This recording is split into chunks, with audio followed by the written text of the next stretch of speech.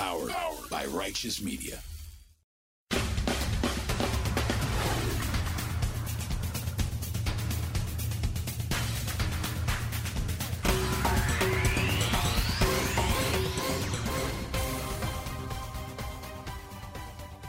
Welcome to Independent Americans. Welcome to episode 215. I'm your host, Paul Rykoff. This is a very hard few weeks in America. There are fastballs and curveballs and knuckleballs and even shitballs coming at us fast and furious. And as the entire nation awaits the next big pitch, now is definitely a time to stay vigilant. Trout's ready. 3-2. He struck him out!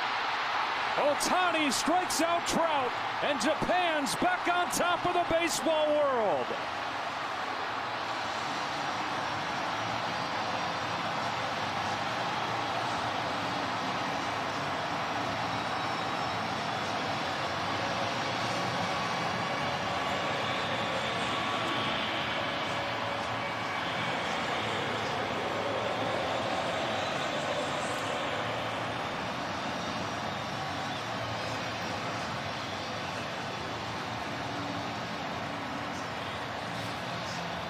He broke out his best slider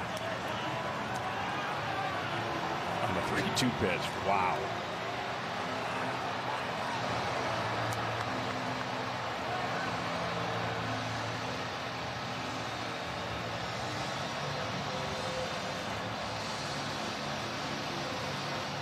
If you didn't see it yourself, that was the final out of the World Baseball Classic. The clash of countries that happens every 4 years. It's styled after the Soccer World Cup and is one of the most watched sporting events of the year. It pits 20 teams from around the world against each other. And the final in Miami came down to that last showdown between the USA's Mike Trout and Japan's Shohei Ohtani. And Ohtani, the best player in the world and one of the most compelling stars in baseball history, won the moment, and Japan won the tournament. It was another painful loss for America, after what's been a few weeks of painful losses for America. This one, in a sport we invented, the U.S. was defeated by a team representing our former archenemy, and it was another tough one for America. It's been a rough week for America, a rough month for America. We lost to WBC. Banks are collapsing. The Fed raised rates again for the 9th time in a row. The Iraq War turned 20. Scandalval engulfed Vanderpump Rules and dominated gossip headlines. The entire country is on edge as a pending Trump indictment looms. And the world learned that COVID may have started out in animals called raccoon dogs, which sound like a minor league baseball mascot. Our reality is nuts. All as we reflect on the birthday of Mr. Rogers, a guy whose advice we could all use right now. It's a tough and tense time in America. By the time you hear this, who knows what kind of crazy shit could be unfolding across the nation we love. It's definitely a time to stay vigilant and to stay frosty, to stay cool, to stay level-headed, to stay thoughtful. And our guest in this episode is a returning champion, a dear friend, and a truly wise voice to help us sort through all of it. And we're going to need it, because as baseball season starts off next week, the crazy news and tough pitches just keep flying at our heads. And it's a challenging time to be on the field. Stuff's flying around all over. Poland and Slovakia are finally answering Ukraine's call for aircraft. But it's still a swing and a miss from the U.S., and it's past time for the U.S. to do it. President Biden should send the F-16s. We should have sent them a year ago. More on that coming up. And maybe Trump should have been indicted a year ago. Better late than never, right? Well, maybe it's finally coming. It's overdue, and it's necessary, and maybe it's finally really coming. But also likely coming is violence nationwide. this moment will be a great test for our nation and our national security, possibly even more than on January 6th. Because as I've covered on this show, the American insurgency is real, rising, and remains our number one national security threat. And while, as of this recording, Trump's arrest looms, there's much less certainty about many others who committed crimes that deeply wounded our national security. 4 people associated with the far-right Oath Keepers were convicted on conspiracy and obstruction charges this week, all from the January 6th insurrection, in this, the 3rd trial involving the extremist group. Sandra Parker of Ohio, Laura Steele of North Carolina, William Isaacs of Florida, Connie Meggs of Florida were all found guilty by a jury in Washington of conspiracy to obstruct an official proceeding and other felony charges. And I say, lock them up. Lock them all up. We have plenty of cells. It's America. We have plenty of jail cells. And there's lots of room now at Gitmo for these 4, maybe for Trump, even for Putin, and for anyone else associated with the American insurgency. But they may not all go quietly. I don't think we're going to see a full-blown civil war, but we could definitely see some radicals try to spark one. They're going to take a big swing.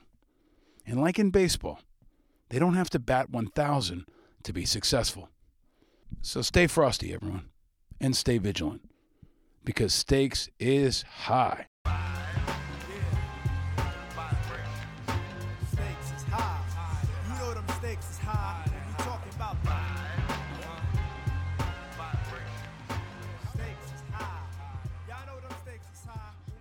And because we weren't vigilant on January 6th, and we weren't in many days since, and we weren't 20 years ago this week.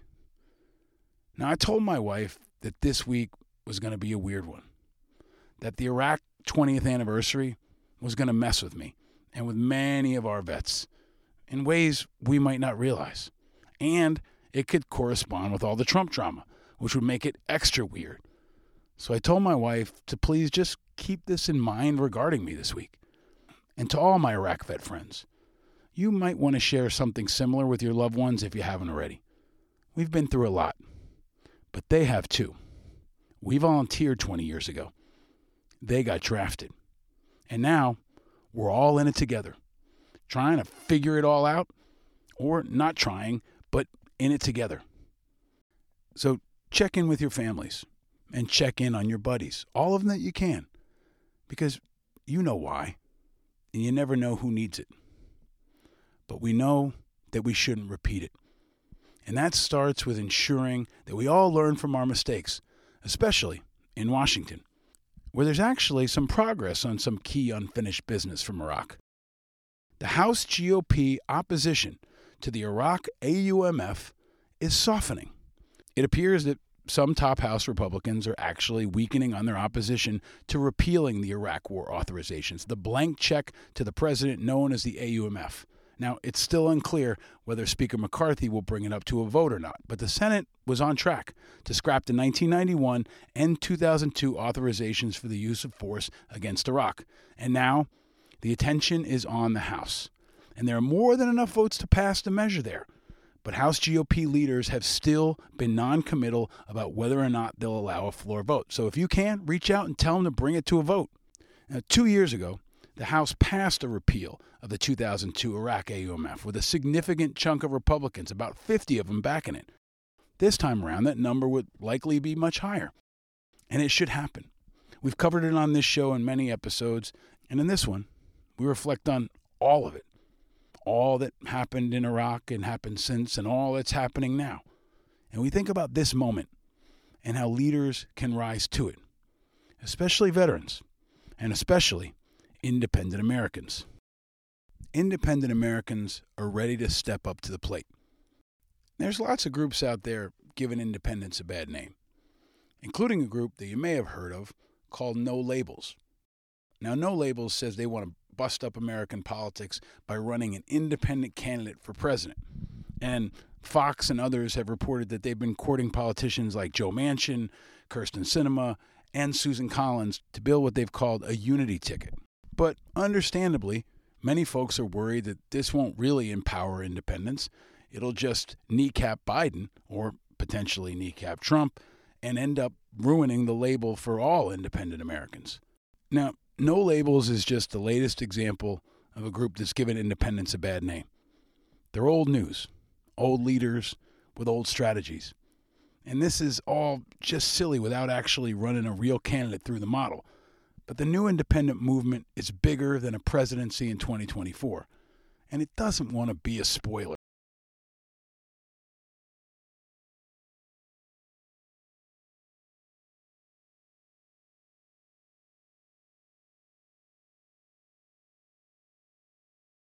Now, conservative columnist Bill Kristol called him out on this and said No Labels' own map gives away the game. They project to win 2/3 of their electoral votes with this bipartisan ticket in states that Biden won in 2020. So by their own admission, their prime targets are voters who would otherwise back the Democrat. Now, this is an example of how No Labels is just the latest group to give independents a bad name. They're old news, old leaders with old strategies. And this is all pretty silly without actually running real candidates through their model. The new independent movement is bigger than the presidency in 2024. And it doesn't really want to fuel a spoiler. Real independents want a voice. We want access to open primaries. We want a system that empowers us and reduces the stranglehold of the two-party duopoly. We want candidates who are real independents, not just Democrats or Republicans who changed jerseys or saw opportunity. Independents are the majority, and we are the future. And that includes 50% of post-9/11 veterans, who I think can be the leading edge of this new independent movement. Like so many other independents, we believe in country over party, and we're ready to rise to this pivotal moment and crush this big pitch like Ohtani, Aaron Judge, and Babe Ruth combined on the biggest pitches of our lifetime. When the losses keep on coming, we need to understand them. We need to write about them. We need to talk about them. And we need to change to prevent them from happening again. And our guest in this episode is an example for America that can help us do it. And the week after St. Patrick's Day, the anniversary of the Iraq War, and the start of baseball season, is the perfect time to call him out of the bullpen. It's our friend, the great Matt Gallagher.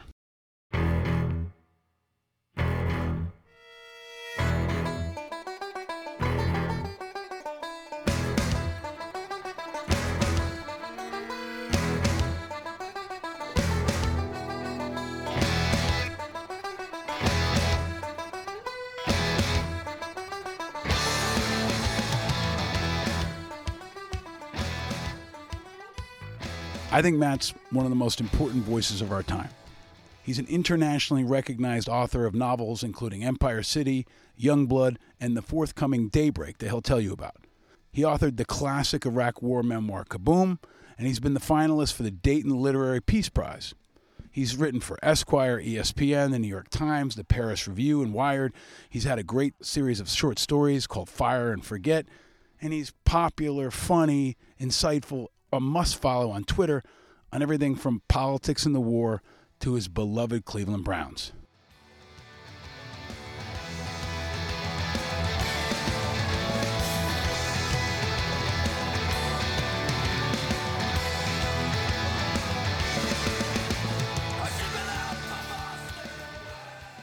The last time he joined us was a year ago, after he just left Ukraine, and he came to us live from Poland. And he's back now to share the latest from Ukraine, the latest from Washington, and the latest from Tulsa, Oklahoma. He's not shipping out to Boston, but he's shipped out to Iraq, to Ukraine, and to Tulsa. He understands America like few people I know, and he's the perfect guy to call balls and strikes, and we're lucky to have him in our roster and to be able to call him to the mound right now.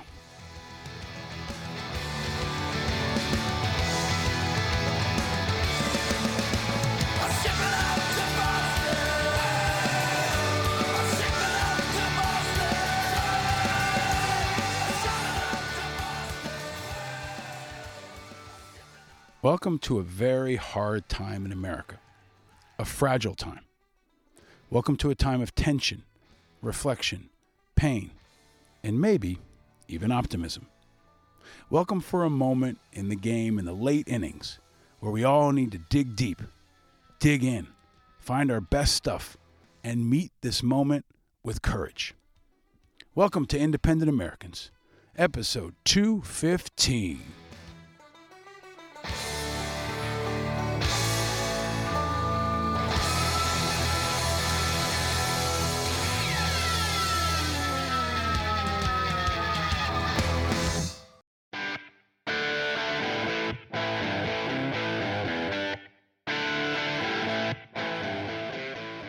Ladies and gentlemen, independent Americans around the country and around the world. We're almost at the end of March, but it's no less ferocious and tumultuous than how it started. There is a lot going on in the world, and sometimes I think it feels like we're all drowning in shit. And I am very grateful to have a returning champion to help guide us through the times, especially when it seems like there are mountains of shit. A guy who has a laser sharp mind, one of the best pens or now keyboards in America, and is a dear and thoughtful friend. The great and powerful Matt Gallagher is finally back on Independent Americans. Welcome back, my friend. Thank you, Paul. Glad to be back with you. So last time we talked to you, you were in Poland. Mm-hmm. Now you're in maybe an even more interesting place. So I'll start with, where are you and how are you? Doing well, living the family life and dad life here in Tulsa, Oklahoma. My wife and two boys and I moved down here from Brooklyn about a year and a half ago for a writers fellowship, and it's been a big change, different part of America, but we've really taken to it. It's nice, and one of the cool things is you learn people are people everywhere, right? I mean, they're good Americans everywhere.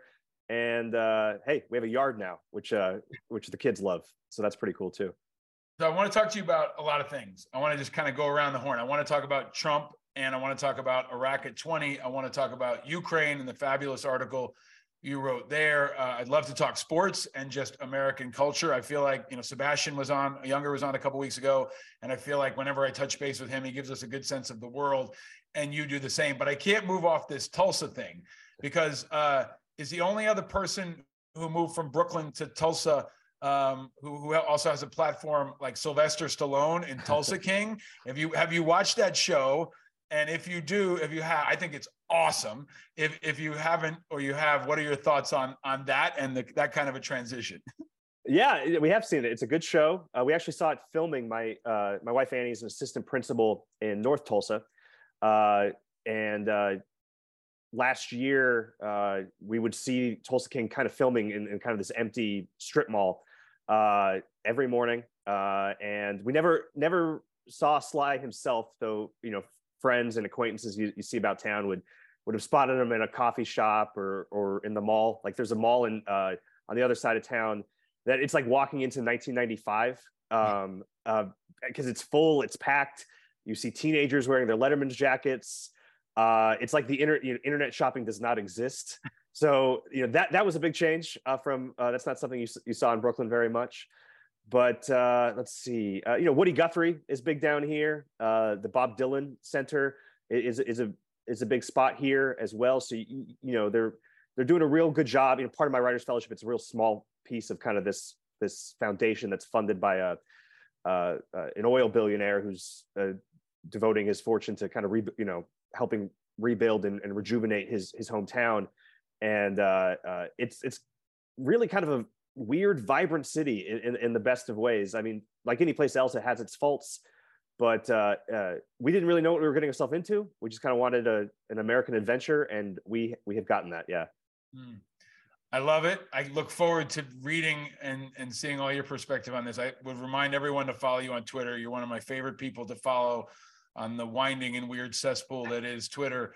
But you're also one of my favorite people to touch base on all things, because you've got such an insightful view, and you're funny and you keep it real. And I think you're just able to communicate a feel for things in a way that other people can't. So let me just ask you, Matt, like off the top here, I mentioned we're kind of all going through shit. So we're late. I was late in recording this because my 4-year-old hasn't pooped properly in like 4 weeks. So it's been a very traumatic time, a lot of screaming, not a lot of pooping, and then lots of pooping. So like, I feel like for the last couple weeks, my wife and my kids and I have literally like been covered in shit, but I also feel like America feels like that right now with like Trump and the bank collapses, and the stresses of, you know, potential violence. But taking a step back, Matt, like, where is America right now? What's your read on where our country is right now? Things feel very tense. Last weekend, I attended a literature conference in Pennsylvania. So I passed through New York for one of the first times since we moved away. And it was actually the same day as the St. Patrick's Day parade. And news was starting to circulate about Trump's possible arrest. And yeah, there was kind of a nervous energy in Midtown Manhattan that I don't remember. You know, there's always an energy to Midtown Manhattan, but there's a political tenseness that I on a parade day on a holiday that I don't remember being there previously. Certainly, when I check in with folks that I served with in the Army who maybe have different political views than I do, there's an anger and a distrust and a cynicism that I don't personally feel, but they do, and that makes it real, right? That's part of being in a republic is agreeing to disagree. So in some ways, I am deeply nervous, right? I worry that January 6th wasn't a one-off, that perhaps it was a prologue to something darker and larger. And the divisiveness of the last at least 7 years, if not longer, isn't fading the way I think many of us hoped it would. That said, part of the welcome change to coming to Oklahoma has been kind of realizing, a lot of people, most people don't live and die with the highs and lows of cable news. They're just going about their days, trying to provide for their families, checking in with their neighbors. A great anecdote that I tell people when we first moved here, we've been here about 2 or 3 months, and it was the first big tornado warning. This is tornado country. And independently, 4 different neighbors came to check in on the strange new Yankees because they weren't sure that we knew what to do, and we didn't. And they just wanted to check in on us. And these are all kinds of different people. One is kind of your prototypical good old boy, right? Drives a pickup truck. Another's a real friendly gay couple that we've become good friends with. The family next door has a boy about our eldest age, and we become close with them, and they play. People from different walks of life might have different worldviews. It was just a very American experience, and I try to remember that when I'm feeling in great despair for my country. And I'm not trying to be a Pollyanna about this. These are dangerous times, but hope still persists if you allow it to, and if you look for it. This is why I love talking to you, man. And I also had to have you on around St. Patrick's Day, because that is just maybe I'll have you come each year on St. Patrick's Day for kind of a check-in on all things American. But you're one of my friends that's kind of a keeper of the flame in America. And I think we've had folks like Ken Burns on who've talked about grievance, and I mentioned Sebastian and Jason Dempsey and others who I think have a really astute understanding, strategic view, and then just like a gut feel for America. And I feel like you've got that no matter where you are, and it's part of why you're such a powerful writer. As you just filed your turned in your newest novel, Daybreak, which I'm excited to hear more about. But you're now writing about so many things, and you're touching on all these pieces. But we always have this understanding about national security, right? As veterans, and culture, and even violence, right? Like understanding violence. By the time this airs, Trump may have been indicted. There may be violence, but can you talk about that? Let's assume he's indicted. Whether he does the perp walk or not, we don't know. But what do you think that means? How do you feel about that? And, if one day you're going to talk to your two boys about this, how do you explain what this moment is? I think most importantly this is proof for us all that this is a nation of laws, right? That if he hasn't been convicted yet or anything, but that like power can and will be held accountable. And I've seen some chatter that perhaps it's disappointing that this is mostly coming out, at least initially, mostly coming from Stormy Daniels, as opposed to, say, some of the alleged election tampering in 2020. Rules are rules. The law is the law, and sometimes it's not going to be exactly what you dreamed of. It's not going to be a silver bullet for everything. Al Capone being a very famous example. The government finally got him on tax evasion, right? But that even a former president of the United States of America can and will be held accountable. And that has almost always not been the case in the history of this country. So in a way, this is perhaps a marker of progress, right? That unlike Nixon, unlike some other former presidents that operated in the gray, this is indicative that we are still committed to being a more just, more righteous nation that applies to everyone. As for the potential violence, that unfortunately goes with the territory in these political times. I just hope the people who are clamoring about it realize what it actually means. I'm not sure they do. It could just be a lot of hot air. Another guest of yours, I think Malcolm Nance, made a great point on Twitter that we're all going to gather in New York City and protest together. I can't think of a more surveilled place in America, right? Just to get into the city, you're going on the bridges or the underpasses. They're taking every license plate is being taken. If you don't think some highly trained professionals are watching your every move, if that's what you're planning, you're a fool. So got to do what you got to do. It's not something I take lightly. On the other hand, the alternative is ignoring it, and I think we've already seen the consequences of what that can do over the long term, and that is very corrosive to our country. So that can't happen anymore either. Matt, I've long said that I feel like America will not be taken as seriously by the rest of the world unless Trump's in handcuffs. Like, I feel like the damage that he's done to the world and the damage he's done, especially to our country, as kind of like an abusive stepfather who took over our house and started beating up everybody and breaking everything.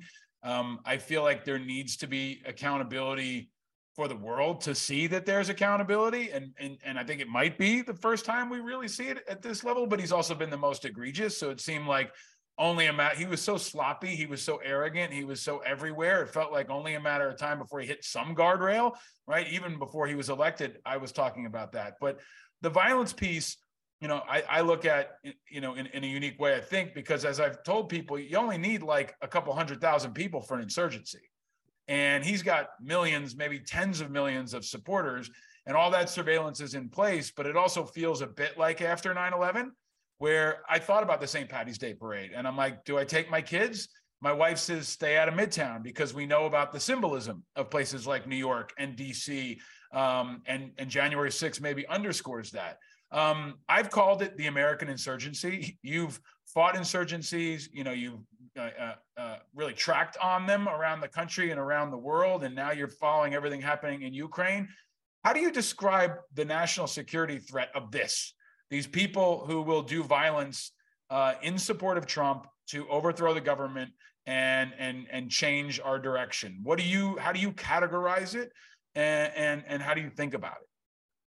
So, I'll preface by saying I'm hardly an expert on the subject, but it's something I am greatly interested in, and did once was a counterinsurgent. So one thing that I think about on this issue that gives me a bit of hope is almost always like a real vibrant insurgency has to be grounded in poor economic conditions, right? Because that's where they recruit from. Not just Iraq being a prominent example, but think of Northern Ireland, right? Yeah, there was a lot of pro-Irish sentiment, but the recruitment where they pulled the rank and file from were from the Belfast slums, right? I mean, these were kids who didn't even have other options, right? I mean, they weren't ideologues. So when I look around and see America, there is far too much economic disparity here for quote unquote the greatest country in the history of the world, in my opinion. But there's still not kind of the rampant economic insecurity yet that historically really allows a vibrant insurgency to grow. Now, that said, that doesn't mean that a few ideologues can't ruin a St. Patrick's Day parade, right? In an attempt to make something spread. That doesn't mean that a few dozen clowns, like on January 6th, can't try to take advantage of a moment and embrace chaos. I mean, think how lucky, people talk about Ashley Babbitt and Officer Slotnick. Couple more feral maniacs in there. It could have been far more violent, right? The footage of those insurrectionists and those that enter the Capitol, I believe meet that terminology, kind of like quietly shuffling away in defeat at the end of that day. It doesn't take much imagination to foresee that day ending far differently and far more violently, right? So what does that mean in terms of us as everyday citizens?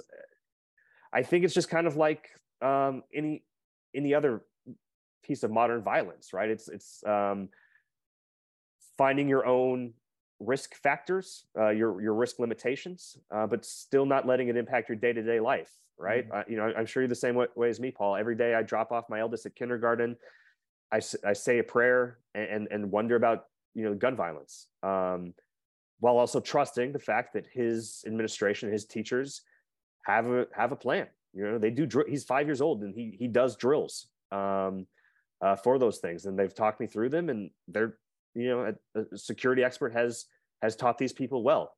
It's fucking insane to me that here in America this is our reality, but it is, right?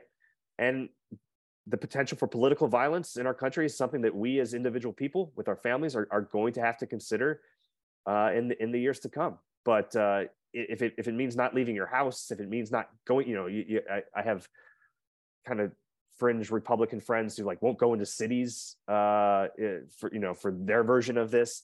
I think that's absurd, right? Because and like that quite literally is how you let the terrorists win when it's upturning your life to such a degree. So it's all about not dismissing the risk, but factoring it in to your day-to-day planning, and just kind of part of being an adult in America in 2023, I think. Yeah, it's our new normal. I mean, it's I remember, and I want to pivot to Iraq. When I left for Iraq, I thought New York would be like Tel Aviv. I was like, we're pissing off so much of the world that there's no way our new normal isn't going to have an increased level of violence. And I expected it. I mean, I never would have predicted that there would have been so little violence domestically. And even now, in the same way, I'm surprised there's not more violence inside Russia from Ukrainians that just want to blast things and disrupt, right? But that's been the reality for the last 20 years here in America. So this is all happening in, I think especially for our era of maybe veterans and politically active people, especially, it's kind of a mindfuck time, right? Like you've got the gun violence, which is always happening, but then you've got Trump and you've got Iraq and you've got Ukraine, and they're all kind of interwoven in different ways. But 20 years later, we were all, you and I and so many of our friends were a part of this, and it's shaped so much of our lives. 20 years later, I'm still processing it. We're all still processing it. I think I get angrier a little bit, or I guess a little bit more focused on the unjustness of the war. And maybe that's because we now see Ukraine, which is a just war. And you wrote about and tweeted about the trauma of what the Ukrainian soldiers are facing, which is unimaginable to me. And the kind of fighting they're facing is unimaginable to me, but they've got a just war. And I feel like that probably sits better with them than what we've got, which is this weird twisting simmer. But 20 years after Iraq, you're one of the most important voices of our time, not just on Iraq, but this entire post 9/11 era. What are your reflections and thoughts, man? Yeah. At first I thought I had nothing to say about it, because I've been very blessed. I've been writing about my experiences in the war in general for over 10 years now. And I was kind of excited and eager to let some other new voices emerge.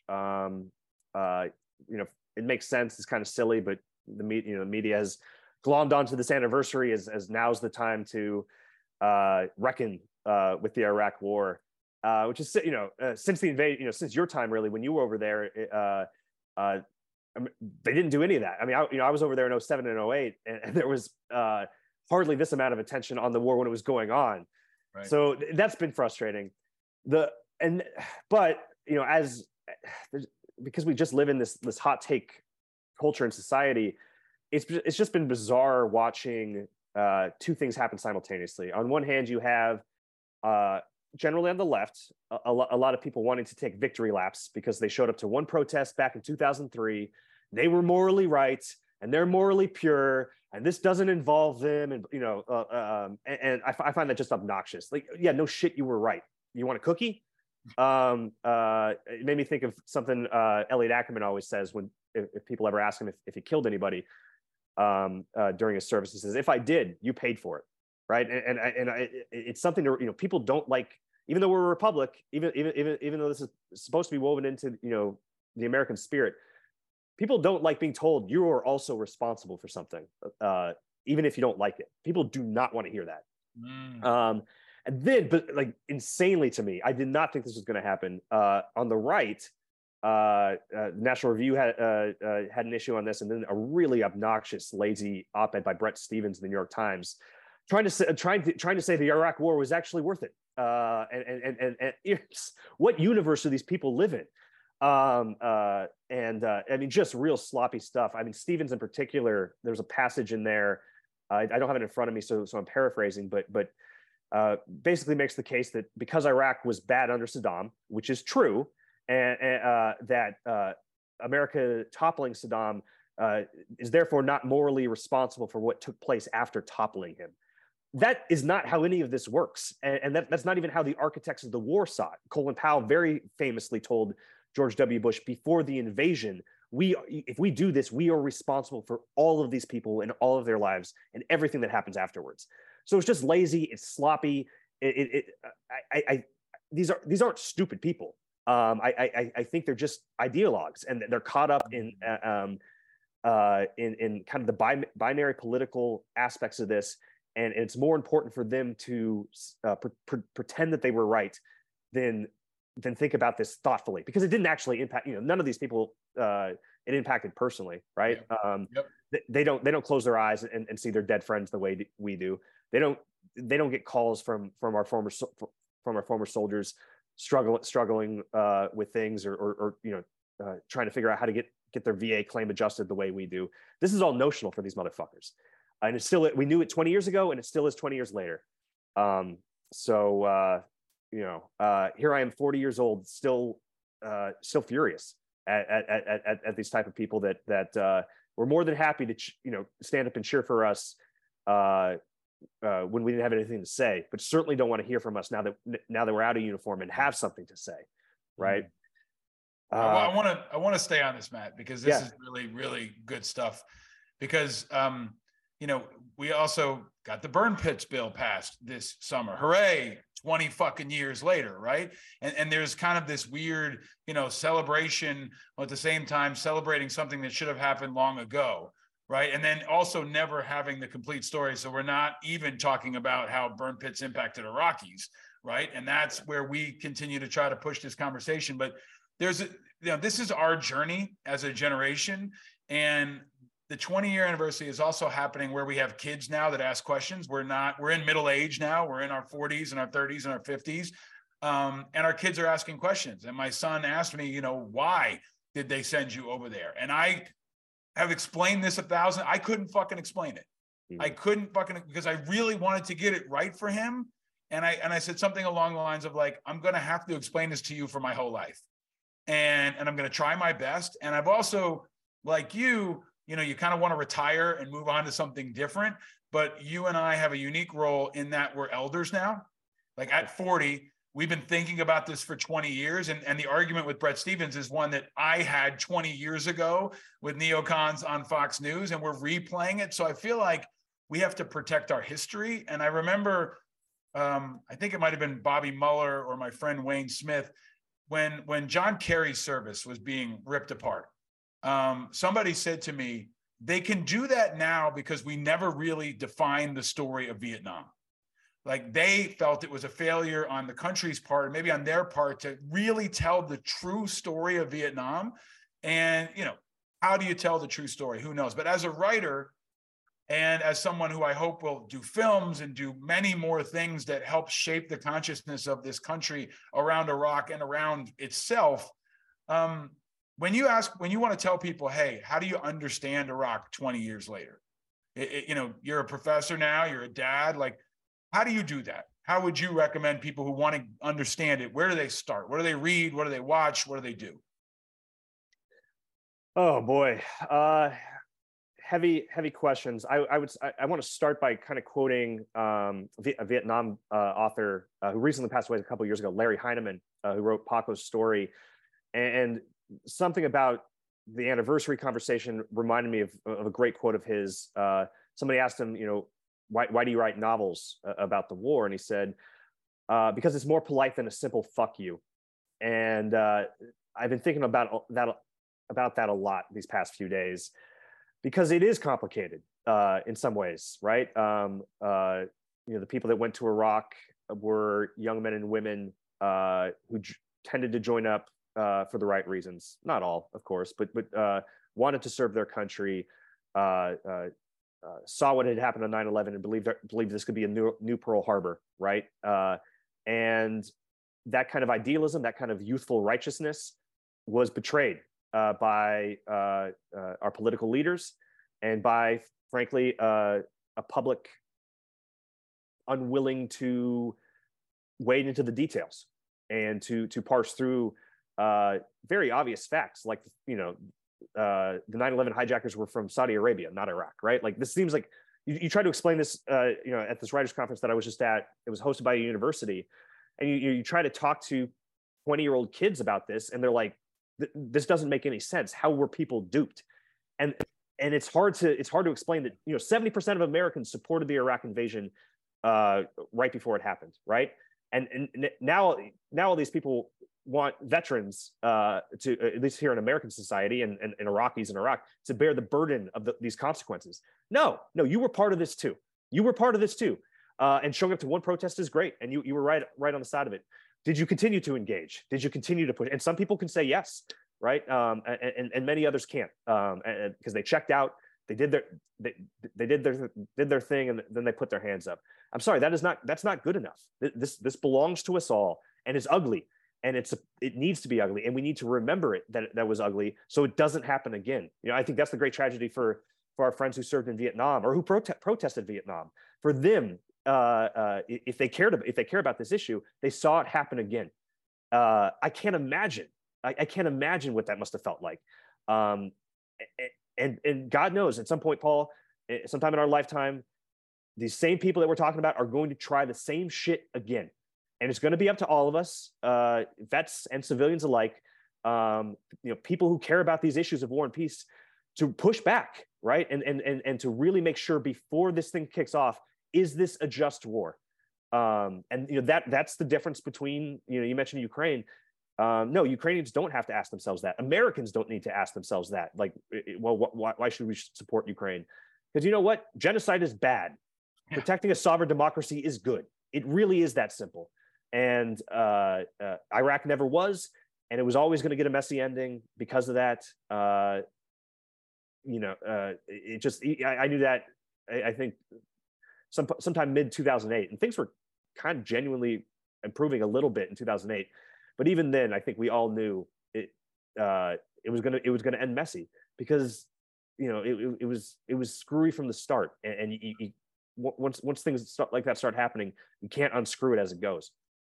Yeah, I thank you for being on now and having this conversation, because this is the kind of conversation I think we have with some of our more thoughtful friends, not out in the open. And I think people need to hear it. And, I'm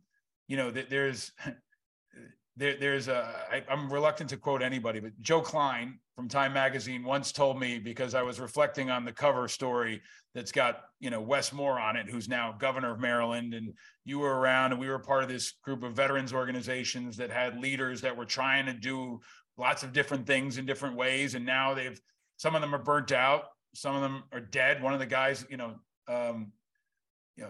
Dale was on the cover of that magazine. He's gone, right? And John's still at the work, and there's 5 of us there. But that cover in some ways is really an interesting reflection on it. And also there was the cover of Time Magazine that celebrated the American soldier, right, at the high point of popularity of Iraq. But there's what Joe Klein said was something like, the World War II generation built this country.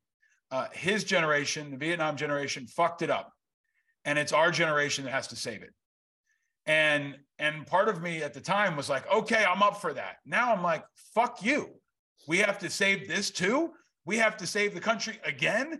And now we've got our own in government. We've got, Wes Moore as a governor of Maryland. You've got folks like Dan Crenshaw and Seth Moulton.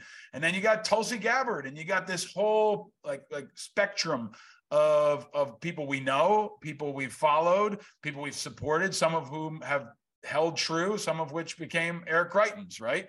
And so as you think about this moment, right, where we're being asked again, and maybe we're uniquely positioned to rise to this moment again. Allison Jaslow, the new CEO of IVA, was on CBS this morning, and they asked her, what do you want people to know about Iraq? She basically said, don't do it again. And I give her credit for saying that, because sometimes folks didn't want to say it. They kind of couched it in, well, my buddies were dying for themselves and all that. Nobody wants to say it was fucked up, it was wrong, we never should have done it, we should never do it again. But as we have all this colliding, Matt, what do you think the potential of our generation is? Like, maybe Wes will be our first president who served in Iraq or Afghanistan. I've said that there might be a couple of them. I said it to Wes when he was on the show. We thought it was going to be Wes versus Greitens for president one day. Maybe it's going to be Wes versus DeSantis one day. Or maybe it's going to be Tammy Duckworth versus somebody. Who knows? But this is unfolding now, and we're in our prime, right? Our generation. What do you see about the potential of those of us who are being asked again to save the country or lead the country? I think maybe part of it's becoming a father. Maybe part of it's just kind of feeling my youthful fury evolve into something else. I think maybe Joe Klein was too hard on his generation, right? The boomers, it's easy to make boomer jokes, but they did a lot of good, right? I mean, the Vietnam War was unjust, right? Like, ending that, it took longer than it needed to, but and it's awful that it was mostly protested the way it was, simply because middle class kids were going. But they were right. They were right. A lot of those folks ended up becoming Reagan voters 10 years later, and that's weird. But I think it's worth remembering that people are people, and our generation's kind of doing the same thing. You're right. 10 years ago, I was there at IVA with you, and there was kind of like this call to arms that we were going to be different, and we were going to do all these empowering things from the ground level. And some of them meant it. I think Wes so far is proving himself to be one of those people, like the real deal. And I'd love to cast a vote for him for president someday, if he continues to earn it. But then, you have somebody like Eric Greitens, who was a shameless opportunist, and continues to be a shameless opportunist, in my estimation. And that's because you get any group of people, and you're going to have real deals. You're gonna have hangers on. You're gonna have shameless opportunists. You're gonna, it's gonna be messy. My big hope, if any kind of hope for from those youthful fire days still exists, is that we can be a more diverse country, and all this kind of fracture. Since we were 20 years old, this country's kind of been torn apart for politically. Iraq being a big reason why, but we're also old enough to remember September 12th, and that if we can just clear this Trump thing, and a certain percentage of the American population fades out to pasture, that in these next 20, 30 years, as millennials and older Gen X become kind of the senior statesmen of this country, we can kind of thread the needle, right? We can tap into righteous fury when we need to, but we can also remember why it's not sustainable in a country like ours to do that constantly, because it's simply not. Like if we kept up the Trump years for 20 years, there would be inevitably civil war. It is not sustainable. And we're the only people at a certain point, we're going to be the only people that remember what life was like before. We remember what life was like before the internet, right? We remember the 90s. We remember, goofy partisan warfare. I mean, arguing about Clinton's sex life, like that is so silly. That is so silly now, right? And in some ways, maybe we can help guide the younger generations coming after us, that like everything you have grown up to, because it's not their fault. This is the world we have given them. This is the America we have given them. They don't know anything else. We still remember. Maybe we can teach them that it is okay to disagree. It is okay to argue furiously with somebody you care about and still break bread with them the next morning, right? Yeah. But we just got to get through this Trump thing. I love everything you say. And I've not had a guest use the word righteous so many times in a conversation yet, so I appreciate that. But I think, there is a righteousness about the kind of work you're doing and the kind of work that I'm trying to do that I think is really important. Because I do think our generation, especially our generation of veterans and leaders, right, have to be translators. We have to translate what America was to what America can be. We have to translate America to itself between different factions. We have to translate America to the pre-internet generation, from the post-internet generation, right? Like we have mentors that only take phone calls, that don't check email. And then we have kids who only know technology. So I think our moment is this next 20 years.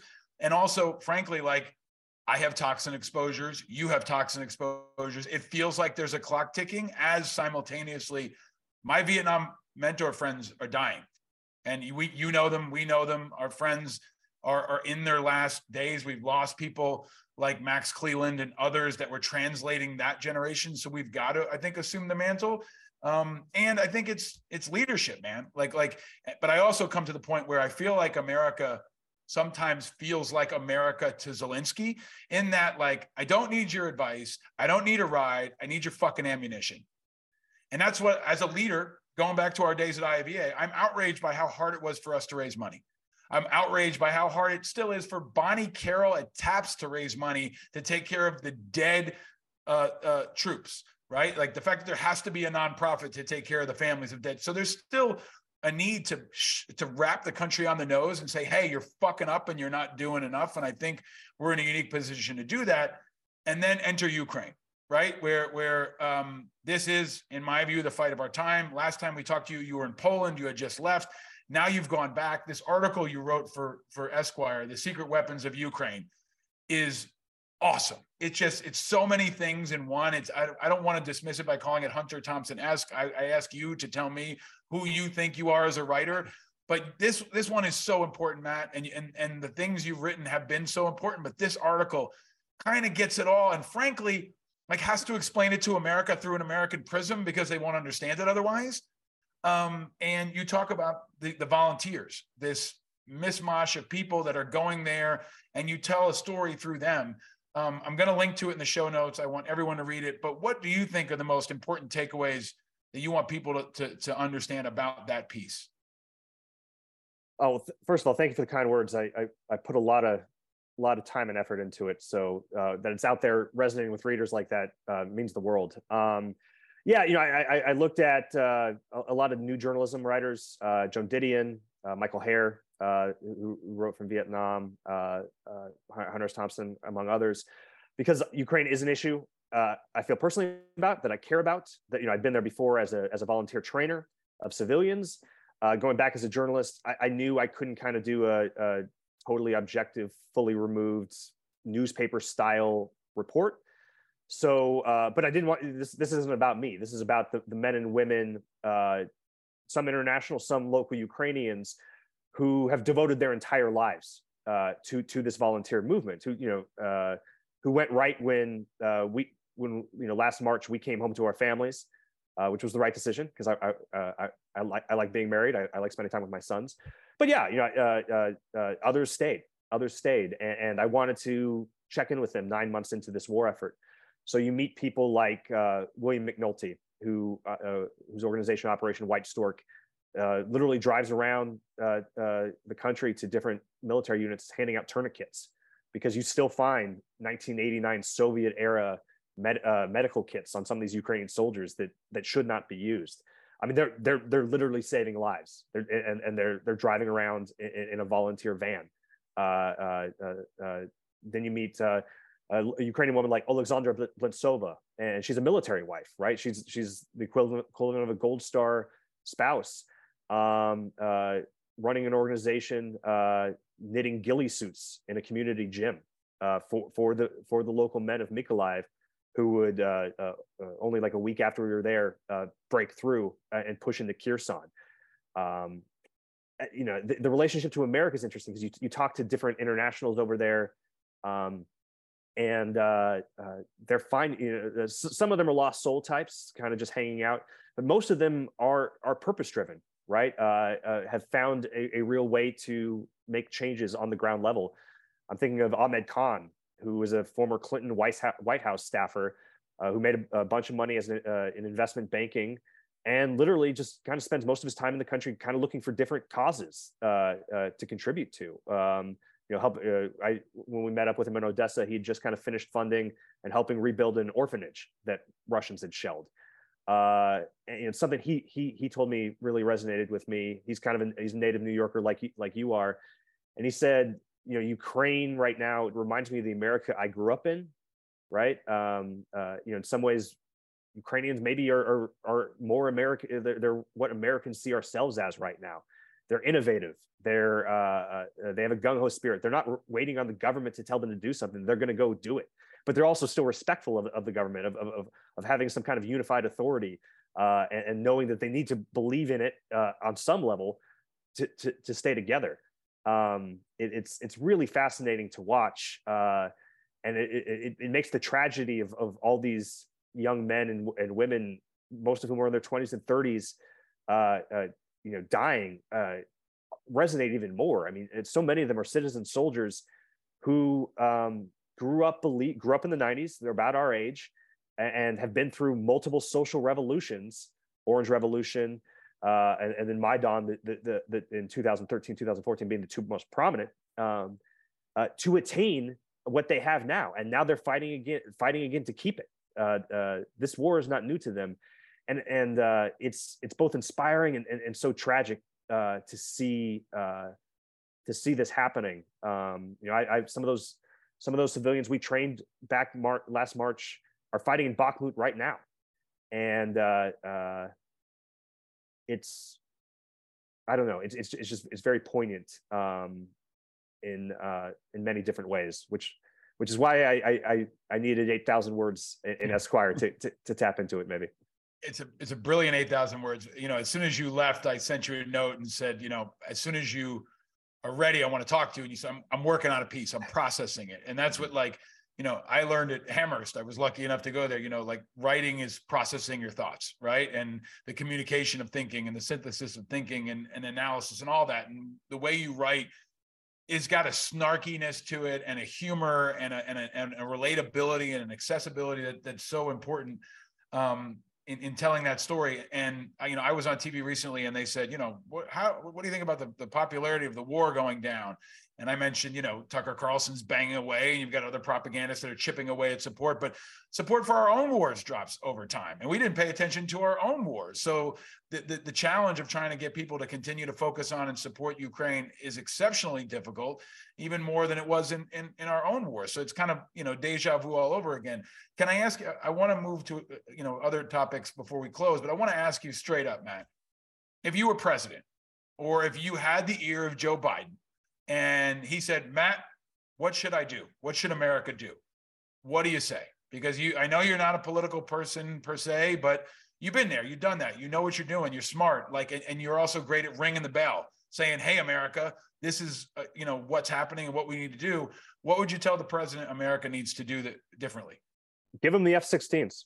If we take one lesson from Iraq and Afghanistan, it's to listen to the actual locals on the ground, right? There's so many differences between Ukraine and those wars.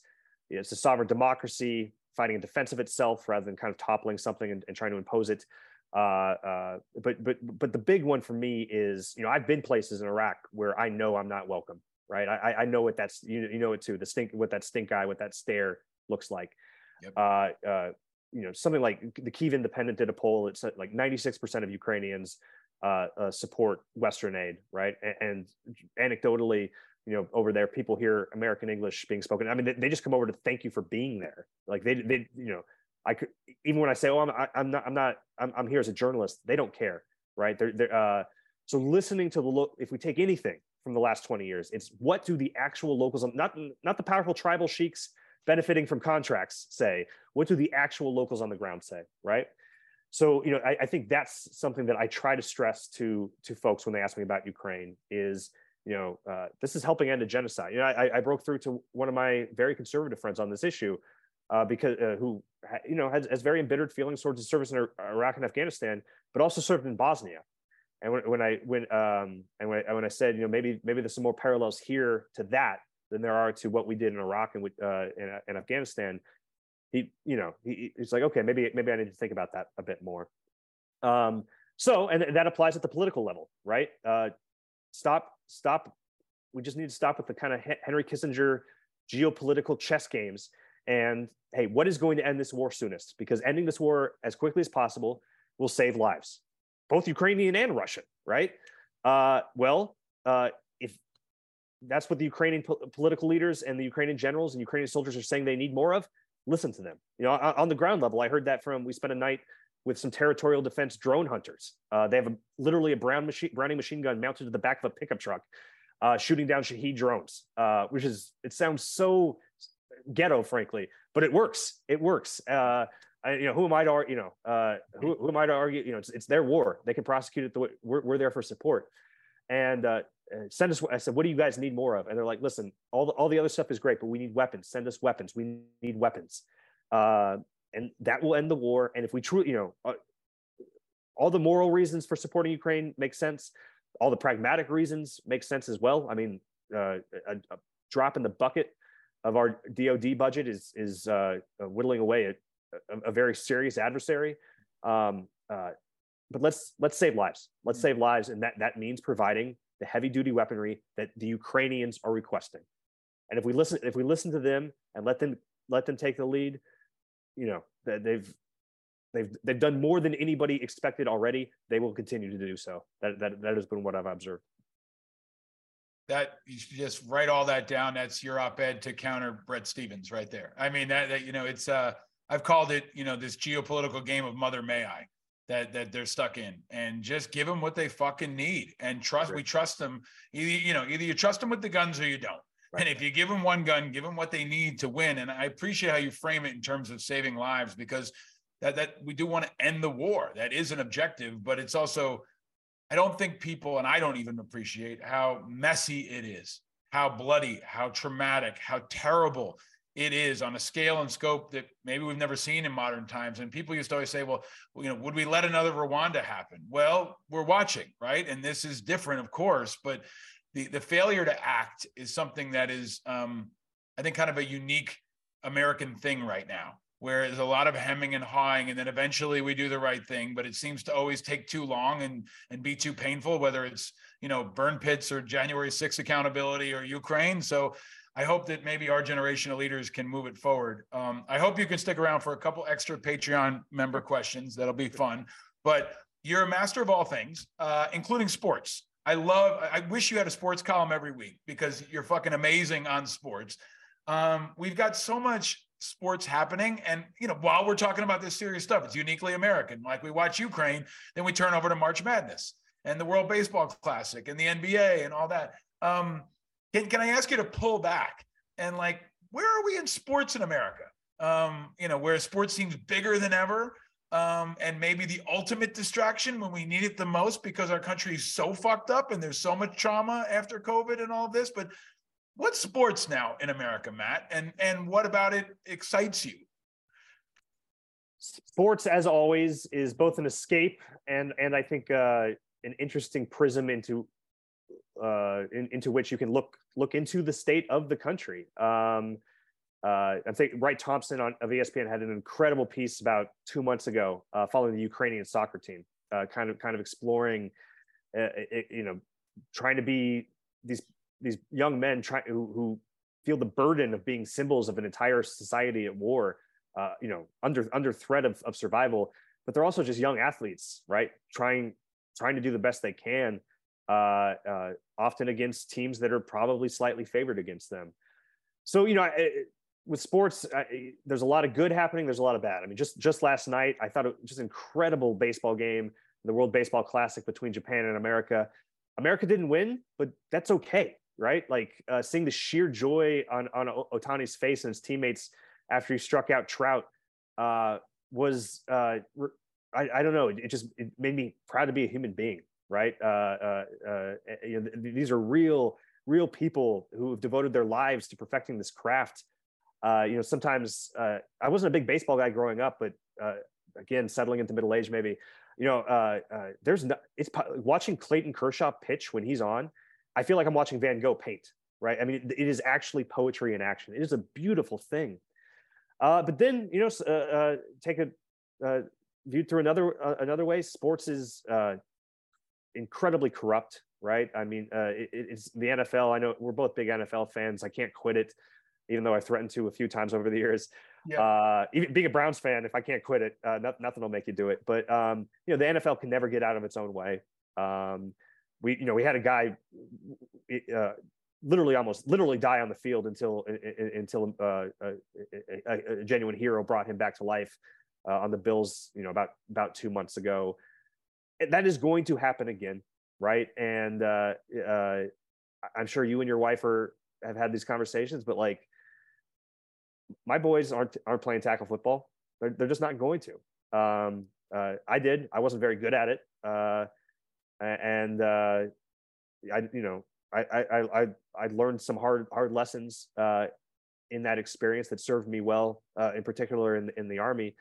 But it's just not worth it. And it's odd seeing that the spectacle of football is as big and grand as ever, and I still watch it. I don't feel good doing it sometimes, but I still watch it. So, like a lot of things, like the state of American society, like the state of American politics, a lot of good, a lot of bad.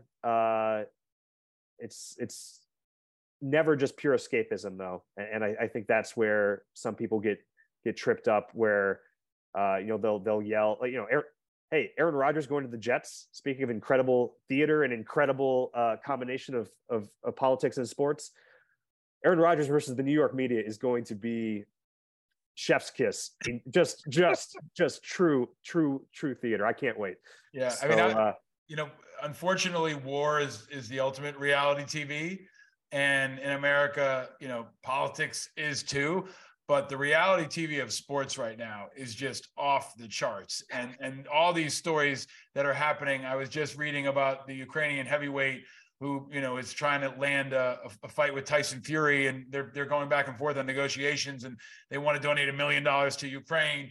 I mean, there's all these interwoven components, and Rodgers coming to the Jets is just amazing. I mean, what a time to be in New York for sports with Aaron Rodgers potentially here, and with Aaron Judge re-signing, and the Giants and the Jets, and all of it. It's all a lot. But I also feel like it's one of those rare things that does unite America, right? Whether it's the Super Bowl or something else. And when it comes to football, I kind of view it a lot like the military, right? Like there are plenty of families that say you'll never join the military, and that kid's going to go fucking join, right? That's true. And my kids are, 16. He may be sneaking off to go put a helmet on and play middle linebacker. But all this is just more about the stew that is America, and you are the chef, like helping us through it. And I hope you write or do, like, I wish you did a regular fatherhood thing. I wish you did a regular sports thing. I hope that everyone gives you any platform you can, because you're such an important voice. And I said this early on, I was honored to work with you at IAVA when you were working on some of your early stuff, but I think you're one of the most important voices of our time. And it's bigger than just Iraq and Afghanistan. And it's fun to see, and it's inspiring and important to see so many of our colleagues do different things, whether it's Wes at Governor or you. The new novel is Daybreak. When is it coming out?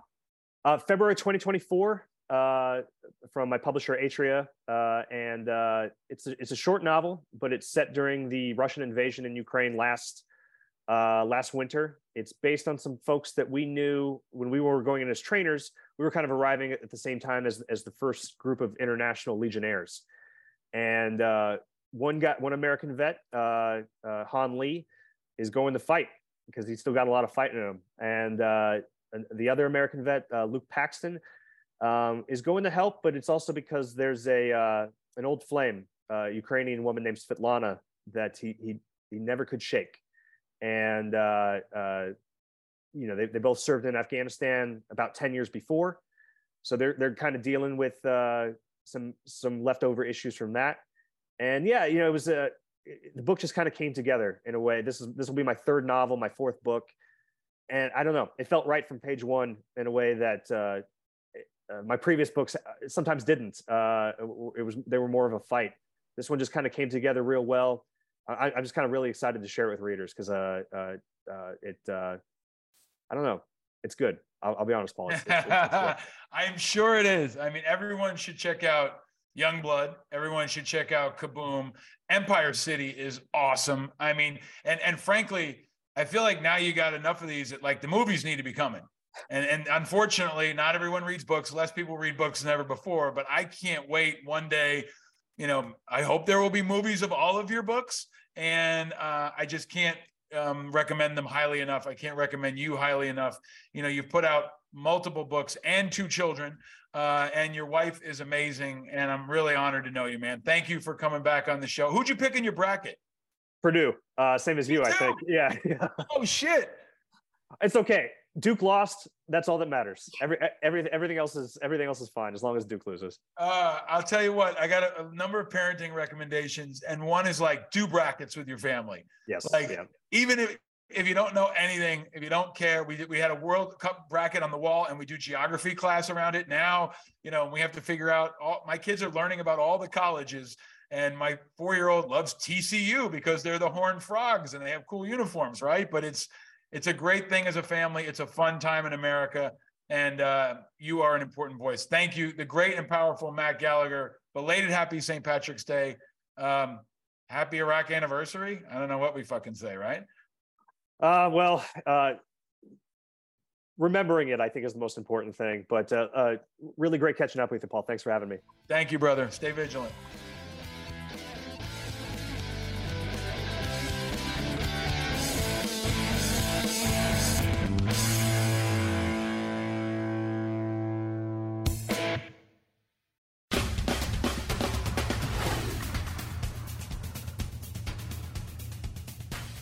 I can't wait for everything that Matt writes, and especially his new novel. I tell you all the time, the helpers are out there, and he is an example, a tremendous example of a helper. Check out his books, check out his articles, find him on Twitter, find him online, and follow everything he does, because he shows you the helpers are out there. And Matt Gallagher is a great example to his family, to his community, to his country, and to the world. He's what a helper looks like. Always look for the helpers. There will always be helpers. even just on the sidelines, because if you look for the helpers, you'll know that there's hope. You know how this game works. Check the hashtag Look for the Helpers on Twitter and share yours. Shout them out. Tell me who you see. Tell me who you want to celebrate. Tell me who you want to share and look for those helpers. And this week was the birthday of the greatest helper of all. This week was Mr. Rogers' birthday. And in my view, it should be a national holiday. He's a truly great American, one of the best teachers I've ever had, and that my kids have now, and an example to us all, always. So let's start this out. Let's make Mr. Rogers' birthday a national holiday, because as he showed us, the helpers are out there, and we got to keep looking for them. And while you're watching for the helpers, watch for my next pitch coming out on social every Wednesday night when I throw a Guess the Guest at you. Everyone swung and missed last week. Most folks didn't even step up to the plate. Well, that's in part because we did a best of with General Barry McCaffrey, Rachel Maddow, Chef Robert Irvine, and Wes Moore. If you haven't checked it out, please do, and go back and check out the original episodes with all four of them.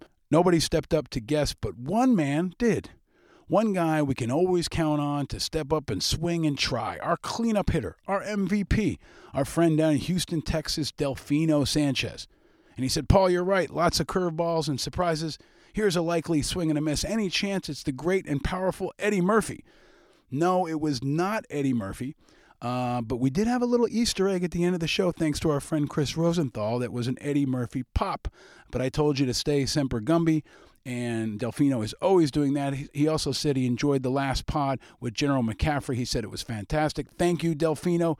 Keep swinging, keep coming, and play online and send your questions. And you can check out that episode with General McCaffrey and this one and all of them at independentamericans.us. You can join our bullpen of most trusted supporters in the Patreon community for just $5. You can help us keep bringing the heat, power this work, and get lots of exclusives and special content behind the scenes. You will get an extra special helping of Matt Gallagher just for you. I ask him what shows he likes. I ask him what food he likes. Lots of cool questions. Check out extra content with Matt Gallagher only for our Patreon members. And as I've told you before, every Thursday around 11 a.m. Eastern, I'll be bringing the heat in a weekly segment on News Nation with Marnie Hughes. We'll continue to focus on national security, vets, political stuff, and, of course, Ukraine. And I usually post last week's episode on the website at Independent Americans US, where you can also find the information for our Friday Zooms. Every Friday, 12 p.m. Eastern, we'll get a little crew together. I'll answer your questions. We'll celebrate the week. We'll look ahead, and I'll throw you some fastballs. So come on out every Friday. It's free on Zoom and linked in the show notes. And while you're there, hit me up on social media, subscribe and share and do all those things. Just go ahead and pound that subscribe button. It's the only thing we ask of you to do when you step up to the plate. So as all these wild pitches continue to come in America's head, we can be the umpire. We can be the helmet, we can be the crowd, we can be the clutch hitters. We can find the folks who find a way to respond, to pull us through the tough stuff and lead us all to victory, even when we're down in the late innings. 50% of veterans are independents, 65% of young people, 40% of Asian Americans, 37% of Latinos, 30% of African Americans, and 20% of Native Americans. It's a strong and deep roster, and it's growing. We're not alone in our independence. Our independent movement continues to score runs. And I'll keep giving you a scoreboard update. There's a constitutional amendment now to enact top 2 primary elections in South Dakota. They need 35,000 petition signatures from South Dakotans in order for it to get on the ballot in 2024. There's also a move underway to make a huge change in the way Oregon holds primaries in that state. There's something called IP-17, an initiative petition to upgrade Oregon's primary elections. And in Pennsylvania, State Representative Marla Gallo Brown announced she will be reintroducing legislation in Pennsylvania to allow independents to vote in primary elections. All this will be on social media, in this show, and in the show notes, and on our website. I'll continue to keep you updated on the score and how our independent team continues to score runs. Partisan zealots want to close primaries in every state. And there's legislation still pending in Alabama, Missouri, Texas, and all kinds of other places. And March Madness, playoffs, and the start of a new season are all here. And it's time to get off the bench and play ball, people.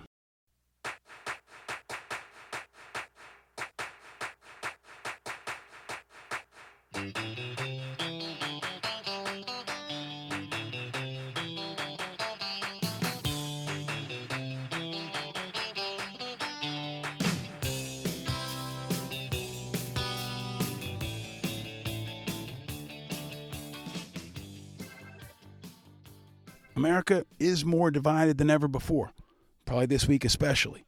But we at Independent Americans and Righteous Media are working to change that, to add light to contrast the heat of all the other political shows, and to build a new winning team.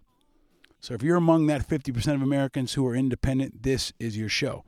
And if you're a Republican or a Democrat and you're not a diehard partisan, this can be your show too. Or if you're just a concerned American who cares about the future of your country, this is your show and this is your movement. All are welcome. And we invite you to be a part of a winning team, the team of the future, and the team that is bringing solutions. Our independent movement is the bullpen, the murderer's row, and the Hall of Fame manager. A team united around country over party, people over politics, light over heat, busting up the status quo and driving a new movement that spans all across our society.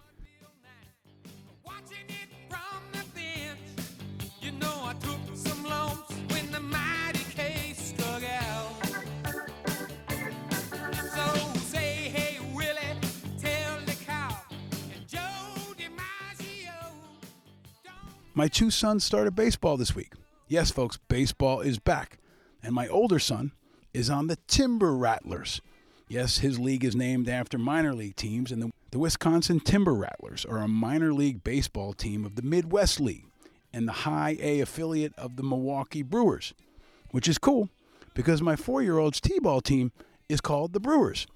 After the last few weeks, we're all going to need a brew or two and some sports to distract, motivate, and unite us.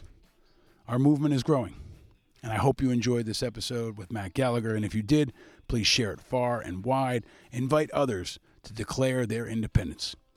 And stay vigilant, my friend, because eternal vigilance is the price of freedom. And no, you're not alone in your vigilance. We are all vigilant, and we're all on this team together. I'm your host, Paul Reichoff. Thank you for listening. Down with Putin. Slava Ukraine. Stay vigilant, America, and play ball!